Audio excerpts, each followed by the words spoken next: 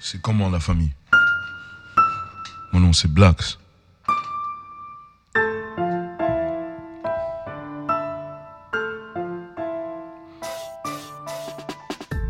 Paix, force, courage, prospérité, abondance, stabilité sont mes vœux pour vous pour l'année 2020. Bienvenue à Gary and Peanuts, aka Tapioca Arachide, là où j'essaye de vous donner la perspective d'un mec issu des grandes villes sur plusieurs opinions, sur plusieurs choses, plusieurs sujets qui m'intéressent. Excusez mes anglicismes, mon français fout le camp.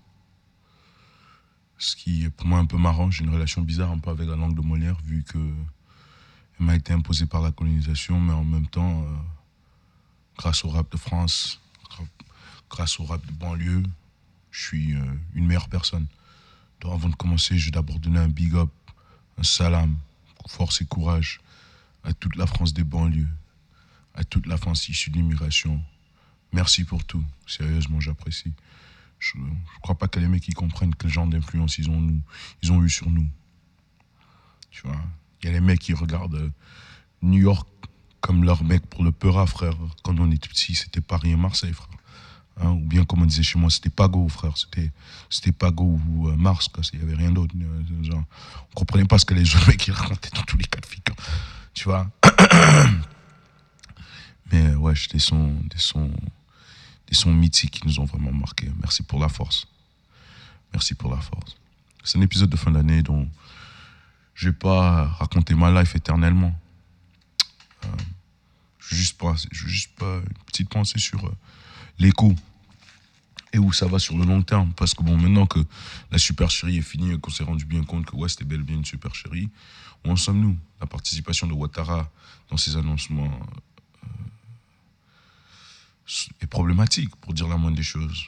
Parce que tant que nos élites politiques continuent à participer à ces discours et ces narratifs qui ont pour objectif profond de duper les populations africaines, nous avons un vrai problème. Bon, maintenant, vers la fin du régime, Ouattara se rend compte que même pour la France, il n'était qu'un pion utile. Je veux bien qu'ils comprennent ça, mais c'est un peu tard aussi. C'est tout ça, en fait, qui est choquant quand on parle de l'Afrique moderne. C'est tout ça, nos élites politiques, chez nous, on dit ça, faire le sissia, c'est mettre des coups de pression. Ils aiment faire le sissia, nous pauvres nègres. Mais face aux autres types, là, ils sont calmes, ils n'ont rien à dire. Ils n'ont rien à dire. Mais sinon, à part ça, c'est pas étonnant. Malheureusement, c'est pas étonnant. Je m'attendais à mieux, mais je suis pas étonné. Je suis même pas surpris, je suis pas dessus. Ma vraie question sur le long terme reste quand même qu'est-ce que le futur des institutions en Afrique? C'est une question que je me pose souvent, c'est une question qui me tient à cœur, parce que pour moi, c'est une question qui détermine le futur de qui je suis. Parce que je suis africain, partout où je suis. L'Afrique est partout où je suis, et je suis partout où est l'Afrique.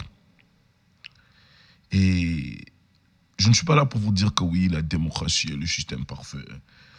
Je suis là pour vous dire, il faut essayer de créer un système en Afrique qui s'occupe des multitudes. On peut pas vivre avec un autre système singulier là où le seul mot d'ordre c'est le profit. Parce que bon, dans les modèles qu'on a pour l'instant, là où les ressources extractives, les ressources minières sont la base de l'opération, le mot d'ordre c'est le profit. Ce qui n'est pas une mauvaise chose. Mais sur le long terme, nous voyons où ça nous mène. Ça nous mène à des sociétés bancales, ça nous mène à des sociétés cassées, ça nous mène à des sociétés fragilisées. Là où on ne peut plus bien vivre. Et donc face à tout ça, les questions à se poser restent simples. Qui voudrons-nous être face à nous-mêmes, face à nos destins, face à nos enfants? Tu vois, pour moi, il est bien facile de faire des grosses thèses, des gros discours, mais dans le fond, c'est pas ça qui m'intéresse. Dans le fond, ce qui m'intéresse, c'est de pouvoir avoir des conversations avec des Africains, qu'on puisse se regarder les uns les autres dans les yeux et se dire, bon, quel avenir voulons-nous et comment on va y arriver? Parce qu'il n'est pas promis, demain n'est pas promis, le destin n'est pas promis, mais nous avons une chance de pouvoir l'améliorer. Ça, par contre, j'y crois profondément. Ma vraie question pour beaucoup d'entre nous, est-ce que vous aussi, vous y croyez?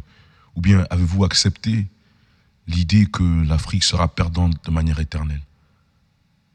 À bon entendeur, salam, peace.